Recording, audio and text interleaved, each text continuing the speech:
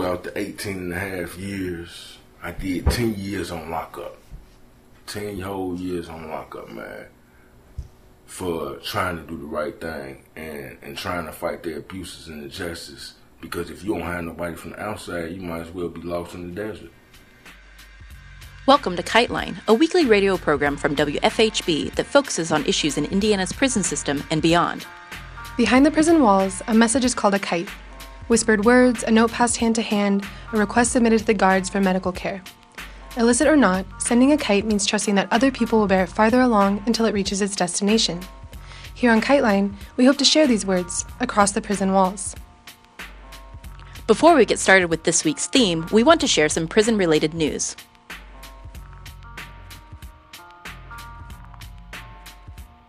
At least 450 prisoners are on their sixth day of a hunger strike in Washington State Penitentiary. An unknown additional number of prisoners in high-security units are also participating. The strike was triggered by concerns regarding food quality and long delays in serving meals that resulted in food being delivered cold. We'll share more updates as they come in. Next, we read a letter we received from a prisoner at Pendleton Correctional Facility. He writes,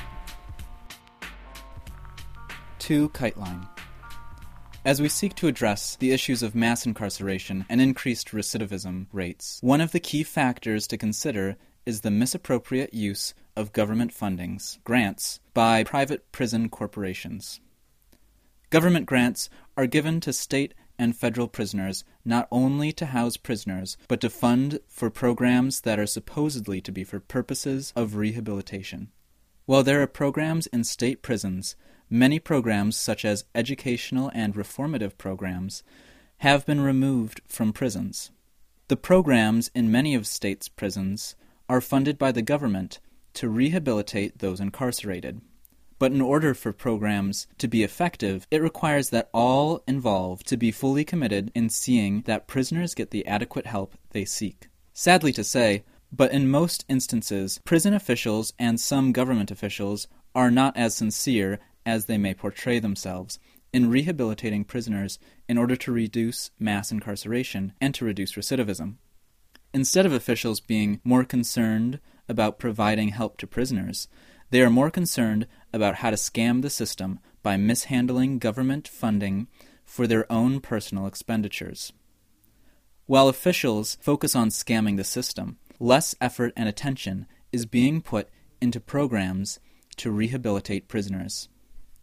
In many programs that are in state prisons, the officials who direct them are less than qualified themselves to be directors or facilitators of such programs. For instance, there are Department of Labor programs at Pendleton Correctional Facility in the state of Indiana that are directed by Ms. Reinhardt, who does not have any state license nor certification for directing such programs. The programs that she oversees are housekeeping, office management, landscaping, plumbing, heating and cooling, welding, electrical, carpentry, and builder's repairer.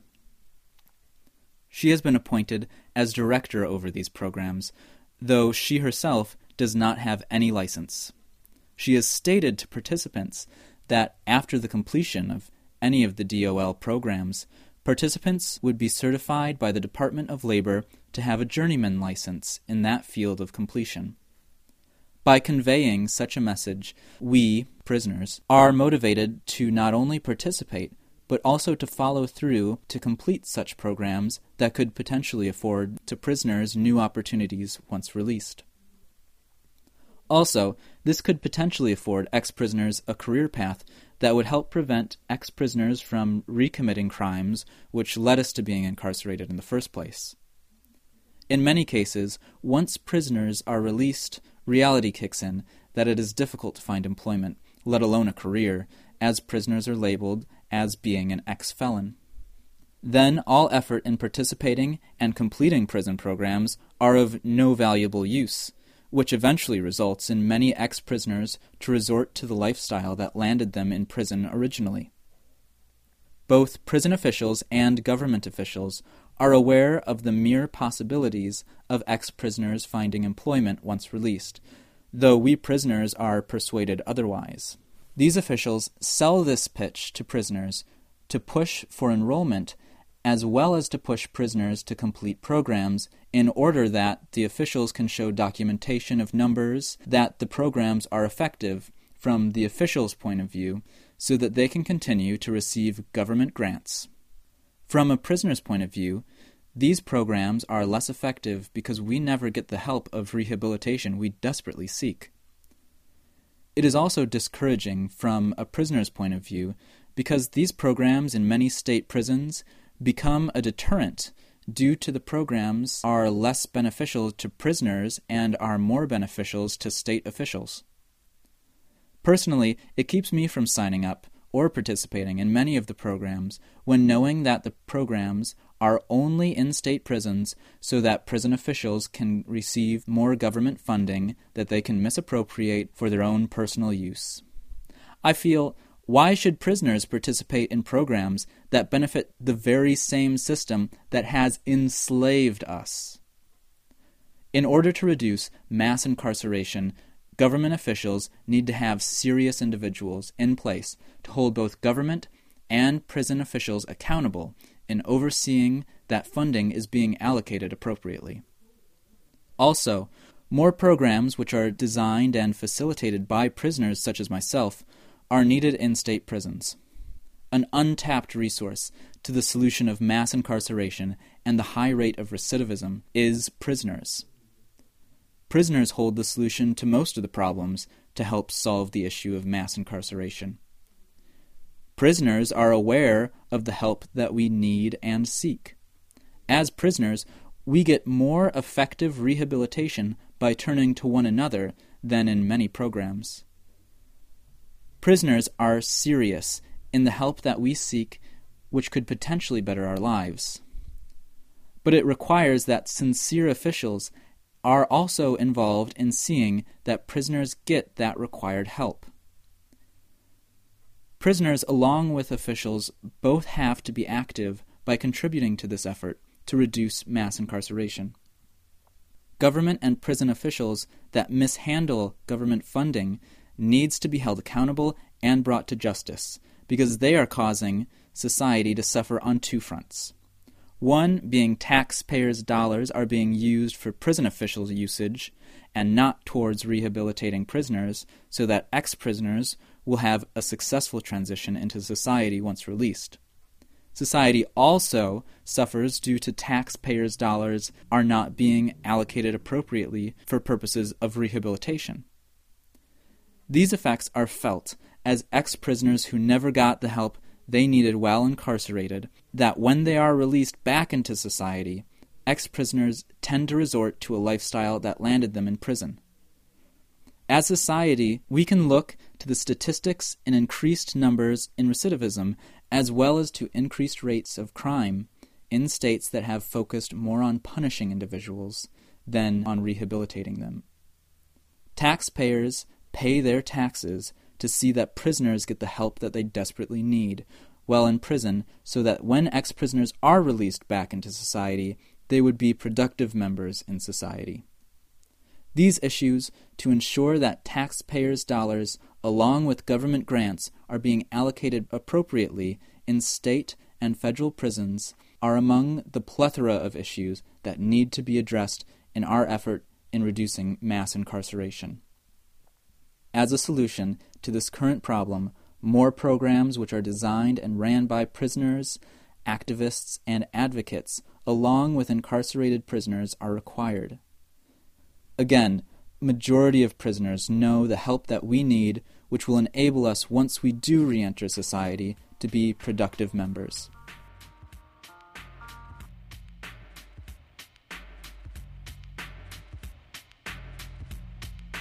And now, we hear more from Abu Fahim Shabazz, who is the center of last week's episode.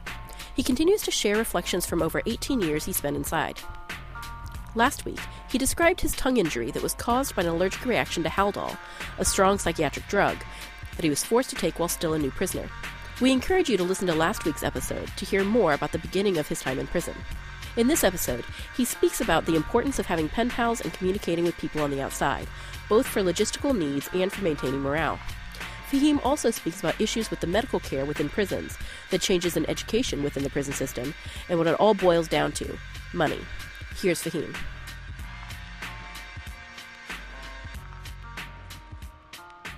I called one of my old lawyers who had the case with my tongue, and I said, man, I really shouldn't even be at Wabash. We had a lawsuit down here. You're not supposed to be at the same prison which you had a lawsuit in. So he said, I'll see what I can do. So I was over there getting shook down probably 3 times a week, man.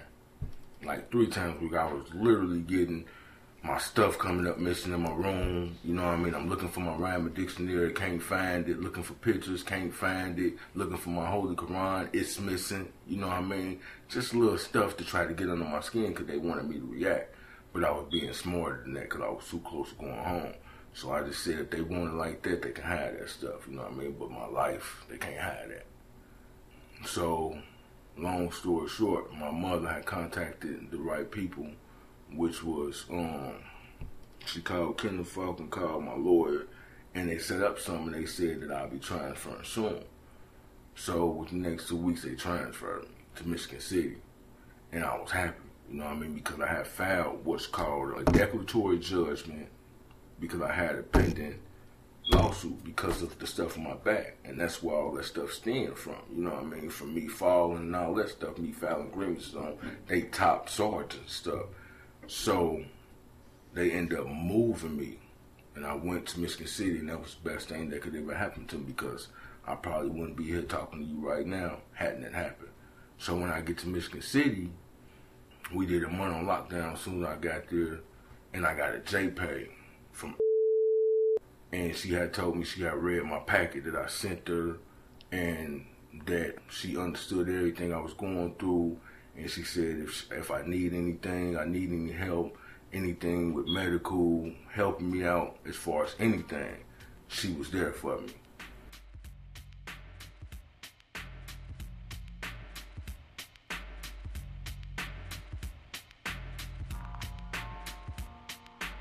Because I'm a revolutionary, and I came up amongst Cal Fani and Balagoon and Shaka. These some of the OGs that have been down 20, 30 years, you know what I mean? And they instilled in me right things, my brother Mustafa. So once she started reaching out to me, I let her know more stuff that was going on. She said she's going to try to help me get a lawyer with that lawsuit situation, and she bought me a back brace because now medical, quote unquote, they give it to you at Wabash. They give you back braces there and ankle sleeves and different things that you need, you know what I mean, if you get injured. But when I went to Michigan City, they like, we don't get the funding that Wabash gets, so we don't get none of that. Y'all can't get that. How is it that it's all in Indiana DOC, but at one prison y'all giving this, and at the next you're not giving nothing, but y'all getting funded the same money? So that made me feel some type of way. And I still got that back brace right now. We talked and dialogue about different books, seeing where my head at, education. We politicked about a lot of things. And she kept my head up for the most part, you know what I mean? And she was there for me. And she one of the reasons that I'm here right now. So with medical really don't care. It's like you fill out these health cares, and it don't matter because you're not going to get seen that day, but they take the $5 off. So they might not see you for 3 days, but you're still getting charged. By the time you get seen, your code might be gone, but you still got charged. It's really not no help in medical. For the physical medical part, the mental medical part, there's not no help. They just shoving the same medicine down on you. No matter if you bipolar, schizophrenic, it's the same medicine. And they just think that something's going to cure the same thing, but that's not what it is. I've reached out to medical time and time again. This is what's going on with my back. They give me lidocaine patches. They stopped giving me my patches because they said there was too much money. They said they didn't have the money to pay for that. So they give me something called Mobic, which I never took a day in my life. And since I went through the stuff I went through with my tongue, I wasn't about to try it. I never took it. So I dealt with the pain, you know what I mean, the best I could. The backlash from it is just really horrible, but I feel like if you don't do something, it's going to continue to happen on a major level. because that's why they doing the things they doing, because people ain't doing nothing. And they getting away with it. And when they find revolutionaries like myself and the other comrades, they want to send us to lockup because they don't want us to infest the prison and have the same mindset that we got. So they send you to lockup. It's just crazy, man, because throughout the 18 and a half years, I did 10 years on lockup.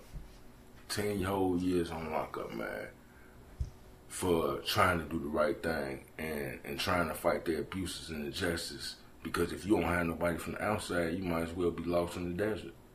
Because they gonna do whatever they want to do to you. When I first got locked up in 2000, they was getting $20,000 a head for each inmate, convict, comrade, offender.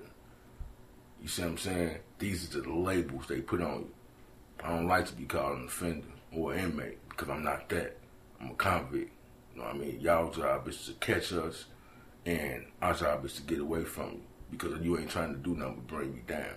You don't want to see me get no education. You don't want to see me get nothing. When I first came down, they had Ball State, and we was able to file the grants, and that paid for our college. I did 3 semesters of my Ball State, and I went to lockup. By the time I came back off of lockup, they said, we need $5,000. I said, I got 3 semesters done. What do you mean? We need $5,000. I said, no, they said if we got 3 semesters done that you should be able to finish yours. Now, people that only got 1 semester, they said they charging them $5,000. So I had to go through a bunch of red tape just to get that done. You know what I mean? But long story short, there's no more grants. So if you want any type of secondary education, you got to pay $5,000 out your pocket. And that's $20,000 for an associate degree. Long story short. And who has that type of money? Lock up. You're locked up. You make 10 cents an hour. On the greatest job, 25%, 25 cents. So what is they really promoting? If you telling me that you want $5,000 from me, but I don't even make that in a year working here, what are you promoting? You want me to sell some drugs in your penitentiary. You want me to go rob people in your penitentiary because they the ones bringing it to you. So they trying to deteriorate and stagnate growth because we had computer technician when I first got locked up, culinary arts, barber college, print shop, GED, Ball State, auto body shop. You had several vocations, you know what I mean? Now, they ain't got nothing but GED. College is called Oakland City University that they paying $5,000 a semester. That's not even recognized on the streets. It's not even recognized. When you get out here and they look up your stuff, it's going to be like you ain't even got an associate's degree. With that being said, it's like you trying to stagnate me. You don't want no growth in that prison. All you think of us is numbers, money. So you want to keep me here as long as you can because that's another $55,000 if you can. I'm just sitting back reflecting now, man, on events that transpired. And it's crazy, man, because going through it, it's like when I first got locked up, they had what was called idle with pay and idle with no pay. Now, what this is if you have a job, you can get money. But if you didn't have a job and you was able to get a job, they gave you $18 a month. They stopped doing that in 2006. So, if I'm able to get a job and you don't have enough jobs to give me one, I'm just broke. They give you indigent kit, 1 indigent kit a month, just if you ain't got nothing, which if you can't get a job, you don't have nothing. Because some people won't have nobody out there, so they struggling. So, in that indigent kit, they give you a hotel soap, the little hotel soap, a couple packets of shampoo, 2 razors, 1 pack of lotion. What else in that thing? Because I don't want to take nothing for the Indiana Department of Corrections because they so great. Toothpicks. That's for a whole month, man.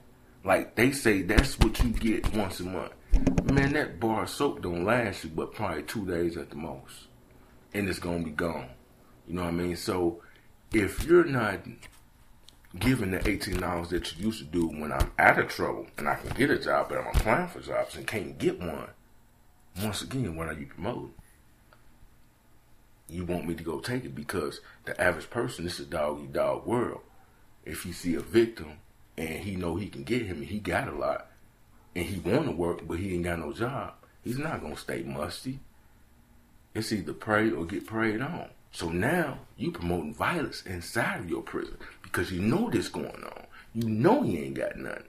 You see what I'm saying? So now he's robbing this dude and this dude robbing this dude and then he gets stabbed and then they get jumped. And then guess what? They stay on lockup. And then guess what? They got another year and that's another 55,000.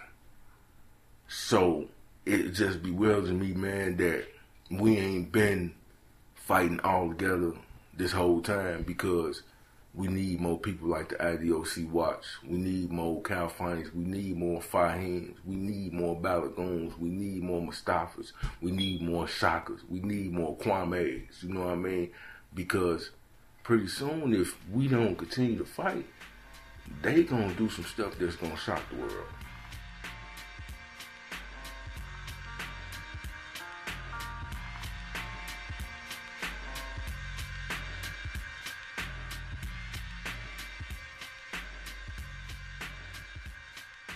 Because the food, oh my God. When we first got locked up, they had fried pork chops, fried chicken, macaroni and cheese, biscuits and gravy, french fries, a salad bar with all the salad you could eat. Like if you didn't get full off your tray, you got a big old salad bar and rice dressing. You can get as much salad as you want. Now when Earmark came in 2006, that same food we was given, now we get paid for. We got to pay for it. It's called Fresh Favors. They just marketed it. Earmark. Now it's Fresh Favors. Now for that same cheeseburger I was getting on the tray for free, now you want $6. For them same french fries I was getting free, now you want $2.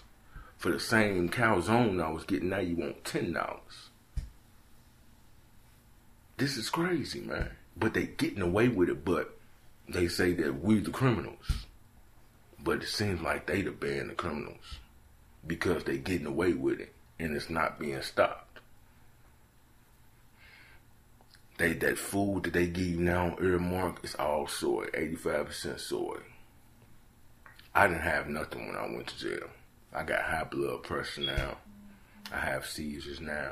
I got a bed back now. I take so much stuff, they done messed me up. Diabetes, sugar. It's just, it's really sad, man, because it's like they don't care. And that's why bad stuff happened to them. Karma, it comes around. It might not be when we want, but it comes around. I made it, and now I'm working and I'm trying to help with injustice and abuse in prison and implementing programs to try to help go through the proper chain of command and proper steps to help better the situation without having to fool with the government because they ain't trying to help.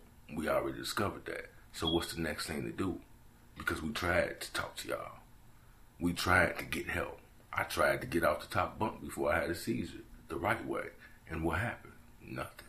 And so it made me stronger. I wouldn't change it for nothing because it made me the man I am today. And I feel like I'm a great man. I'm well educated. I have a GED, associate's degree in business management and counseling psychology, building maintenance certificate. I'm well-rounded. Struggle brings success. So I feel like my best revenge to government is to be successful. So by me staying with productive and positive people and changing people, place, and things in my life, I feel I can do that.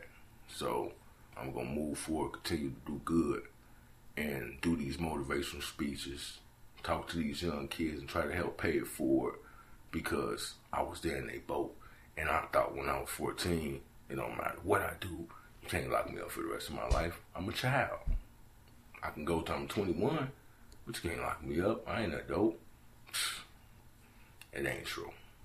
So I'm here to tell them youngsters out there, just because you're young, don't think you can't do anything because you could be me. I was locked up at the age of 14 and came home at 32. So the struggle is real. And Ooh-wee. It's a lot on my mind right now. A lot going on, man. A whole bunch going on.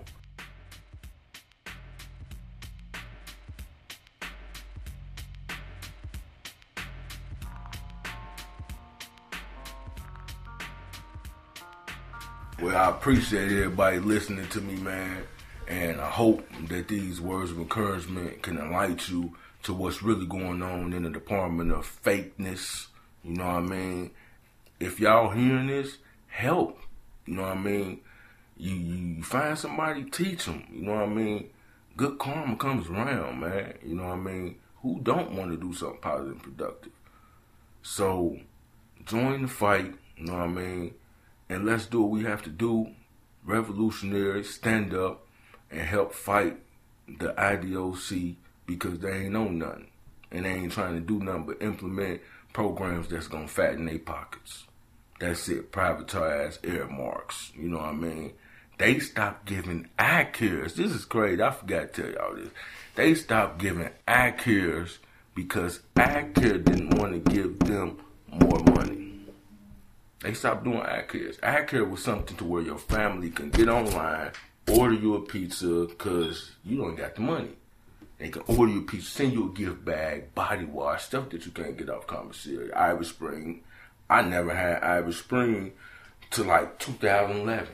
I never had that stuff. It made my body feel tingly. You know what I mean? So it's like things that people take for granted, people in there don't. You know what I mean? So they stopped all that just because the DOC wasn't getting a big enough cut. They was getting like 10%. They said they want 30 because it's coming through them. And ACARE said, no, we're not going to do that. So they took them out to prisons. So once again, it's all about fattening their pockets. Every evidence after everything always end up in one thing, and that's money. They don't care about educating you. They don't care about helping you with your mental problems because they leaving them brothers with mental problems on lockup, killing themselves. They secluding them because they don't want them to be out there. They ain't giving them the right medication. They ain't helping them with nothing. So they trying to destroy our minds, but we can't let them. So stand up, my brothers and my sisters, my comrades and my convicts. Wake up. The struggle is real, and they trying to kill us. So wake up and do something about it. Because I don't want to hear nobody talking about nothing if you ain't doing nothing about it. So do something.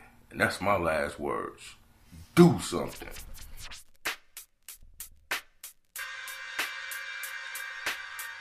This has been KiteLine. Anyone affected by the prison system in any form is welcome to write us via our P.O. Box, KiteLine Radio, P.O. Box 2422, Bloomington, Indiana, 47402. KiteLine wants your feedback. You can reach us via email at kitelineradio@gmail.com or find us on Facebook. Are you or someone you care about affected by the prison system? You can call us to record a message to be played on the air at 812-269-2512, or you can use this number to record a message to a loved one behind bars.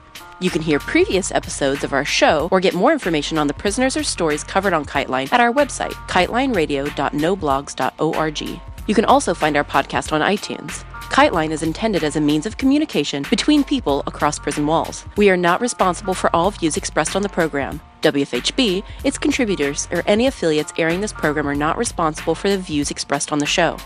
This has been KiteLine. Join us every Friday at 5:30 p.m. for more stories, news, and insights about the impact of prison on our communities. Thank you for listening.